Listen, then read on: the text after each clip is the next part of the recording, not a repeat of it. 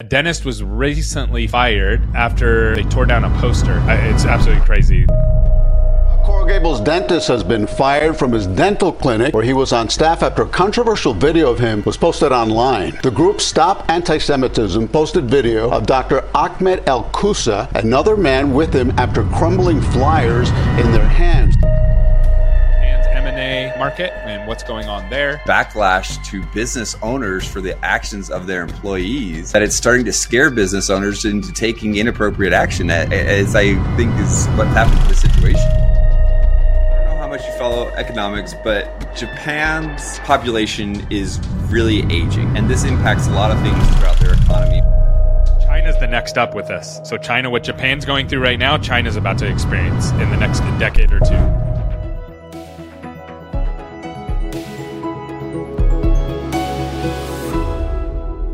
Welcome back to another episode of Dental Rift. I'm your co-host, Gary Bird, founder of SMC National, where we help you create, convert, and close more opportunities so you can grow the way that you want. My name is Tanner Applegate, CEO and founder of Unified Dental. We are a data platform aggregating all of the different data solutions that you guys are using in one singular place.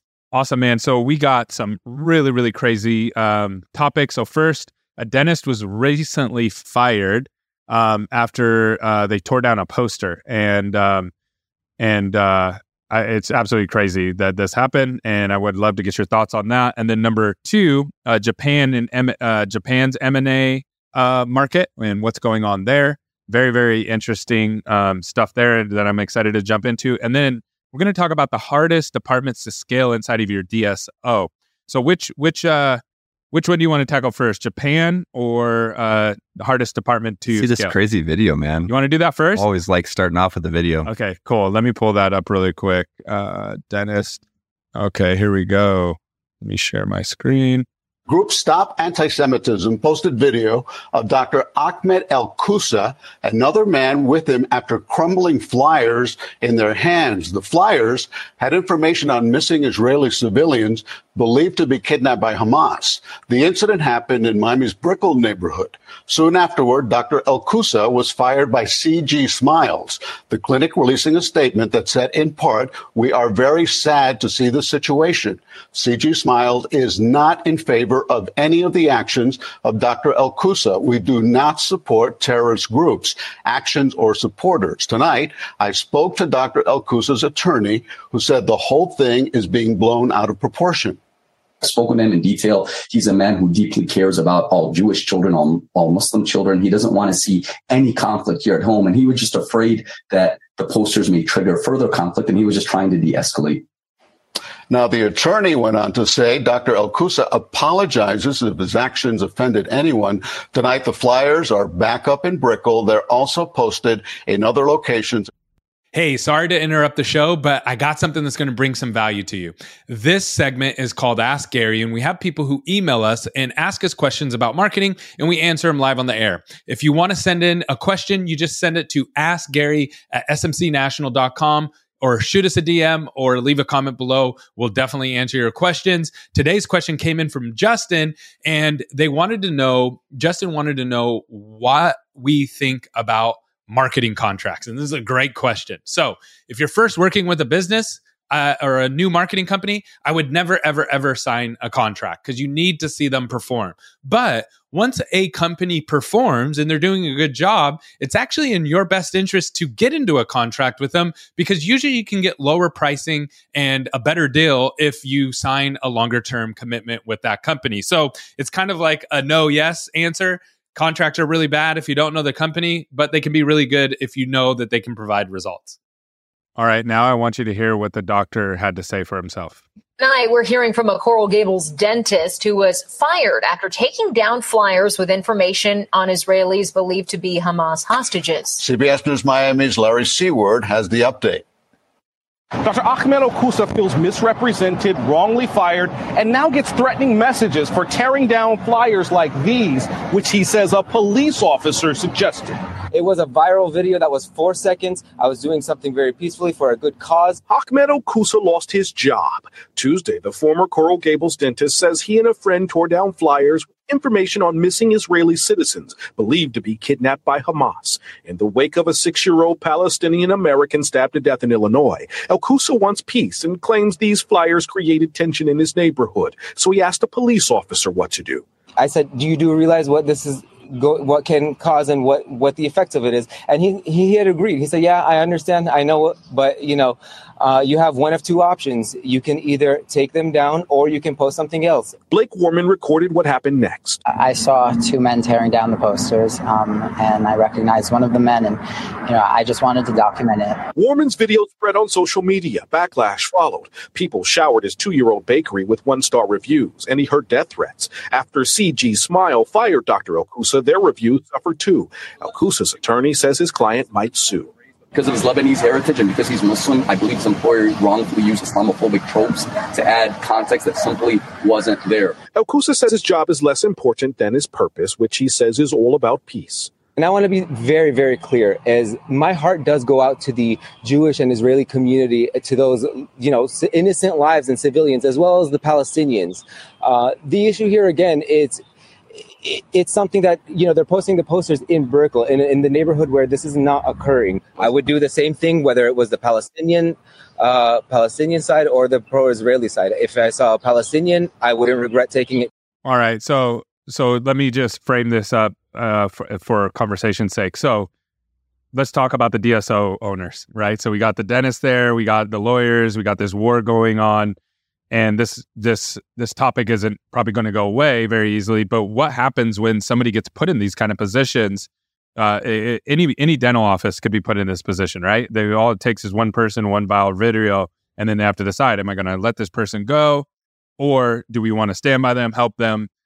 What, from your perspective, because you've actually worked in DSOs, how do you even begin to sort through something like this? Of what if this situation happens? How do we deal with it? How do we even? I don't know the answer, to be honest with you. So I was really curious of your thoughts on it.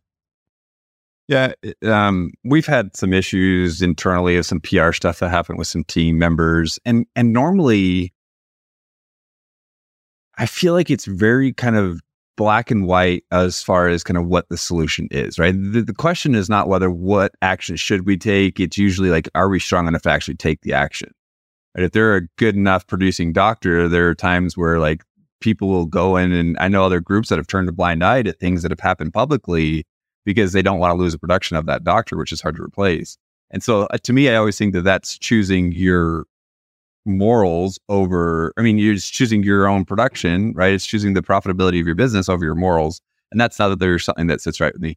In this situation, though, this is a completely different case because I don't think there is a black and white as to what be done. I did appreciate you showing that second video because it did kind of put some enlightenment onto where he felt like he was misrepresented. And I think that what can happen nowadays is that there's so much backlash to business owners for the actions of their employees that it's starting to scare business owners into taking inappropriate action, as I think is what's happening in this situation.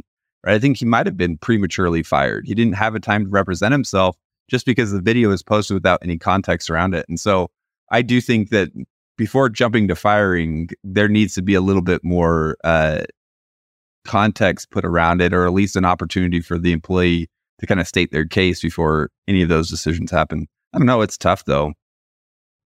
Yeah, it's really tough. Even having a framework, like you said. So you usually have frameworks around things. If this person does this, then that's a terminal, we can terminate them. But he wasn't actually taking up. It wasn't like he was out there hanging up posters saying I'm pro-Israel or pro-Palestine, which could potentially trigger an easier decision. He was simply taking down the posters, and he was told by the cops, hey, either take them down or put some up. And that's not a defense, right? But it's very interesting to hear that perspective as well. It's it wasn't like he just did it on his own. And it happened to be catched on video, right? Someone happened to record it. And so very, very interesting, but tough situation. What's interesting, though, to me was that it sounds like the company didn't get backlash until they fired him.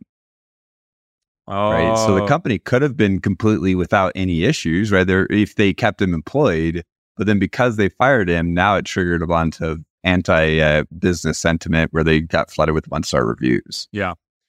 Wow. Okay. So interesting stuff. So basically, if this happens to a dentist office, let's say somebody's listening, they have 10 practices and you get caught in something like this, it's really hard. First of all, I don't think there's like a perfect answer, but if I hear you correctly, obviously you got to check legally what you're allowed to do, but then also do your homework with the person before you let them go, right? What was your motives? It sounds like you have to get to their motives more so than the actual action behind it. To me, the Israeli-Palestine conflict is a unique situation that's going on right now because there is no clear-cut like PR around like what's right. In other situations, I think that there is, but this one's so difficult, and that's why it's such a tenuous kind of situation that's going on. I don't know. I think that, yeah. Do your due diligence. Yeah. I saw a comedian making light of some of this, and he was like, it was just a video in my thread, and he was like, wait, normally it's so easy to pick this cause, right? Because there's always these causes that everybody puts up the flag for, right? For whatever it is, or puts up the icon. He's like, usually it's easy. You pick the side and then you get people cheer you, you know what I mean? And if you don't do it, then people boo you. He's like, in this particular instance, it's not as cut and dry.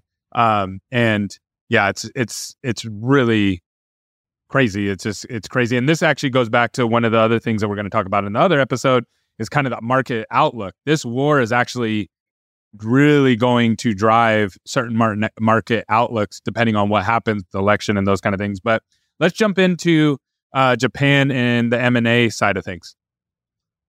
So I don't know how much you follow economics, but Japan's population is really aging. Yep. Right. It's getting to the point where they're getting the retirement age. And this impacts a lot of things throughout their economy. But one of them is actually these medium to small sized businesses, which is exactly the industry that DSOs and dental falls into. Right. And so these business owners are getting to the age where they want to retire, or they're even likely to even just die. And what's happening is Japan historically does not have a market for this, right? So if you were a middle to small size business, historically what you would do is you would hand it off to either your family, your child, right? You'd hand it down to the family, the children or child, or you would hand it off to a second in command who would then take on and run the business, right? What's happening though is Japan, because of the lower increase in population, is moving from a lot of an urbanization. From a rural area to urban areas, right? So a lot of their population, these rural area businesses are not able to find someone to take over their business. They don't have kids. They have an aging employee demographic. So the employees don't want to take it over. They're trying to retire and leave as well. And so now all of a sudden there's huge amounts of businesses out there where there's no one to take it over. And so it's just sitting there where they're literally giving away these businesses for free and they still can't get people to take them over.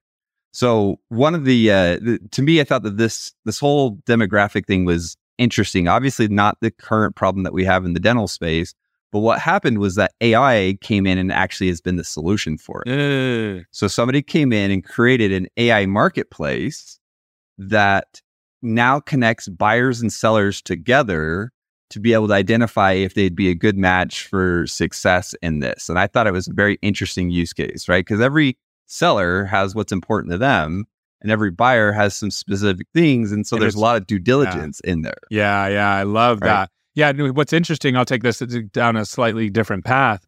China's the next up with this. So China, what Japan's going through right now, China's about to experience in the next decade or two, because they didn't have enough kids to replace themselves. You have to have 2.1 kids per family to replace yourself. And China is the next one up. And guess who's up after that? Germany. Yeah, Germany, and then us.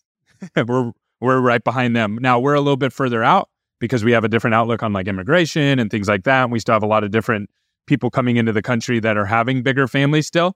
But Americans that are currently here are not, we're right at that 1.9 to So we're going to experience some of this in the future if things don't change. So that's fascinating that they solved it through AI, but it is troubling that we're in this position because a lot of the economic framework is built on growth. And if you're not growing, then you have to change the framework.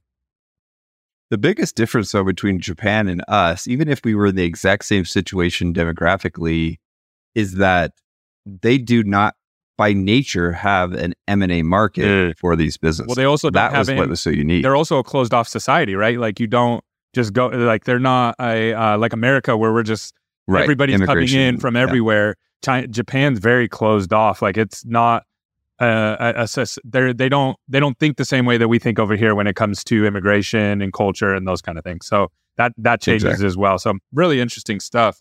Okay, I'm excited to talk through this one. So, and really this is going to rely a lot on your experience. What is the hardest departments to scale inside of a DSO? Well, I wanted to first kind of chat through, for someone that hasn't run a DSO, I'm curious in your perspective first, right? So let's just kind of name some of the departments, right? You got accounting, you got HR, revenue cycle management, operations, which is like in-office operations, clinical operations, marketing, and then you have like facilities, IT, like these sub ones, like facilities, IT, etc. IT, yeah. Procurement. So accounting, HR, RCM, ops, clinical, marketing, IT, which is the hardest to scale. From the outside looking in, I'll give you what ones I look easier to scale. So it's like the operations, that one has looked easier to scale. And I might be totally wrong on that. I'm just looking at dental offices. It seems there's a lot of support around that. HR seems really tricky right now because HR has, the definition of HR in dental has kind of changed. So HR has always been about compliance inside of dental, but now it's more about recruiting.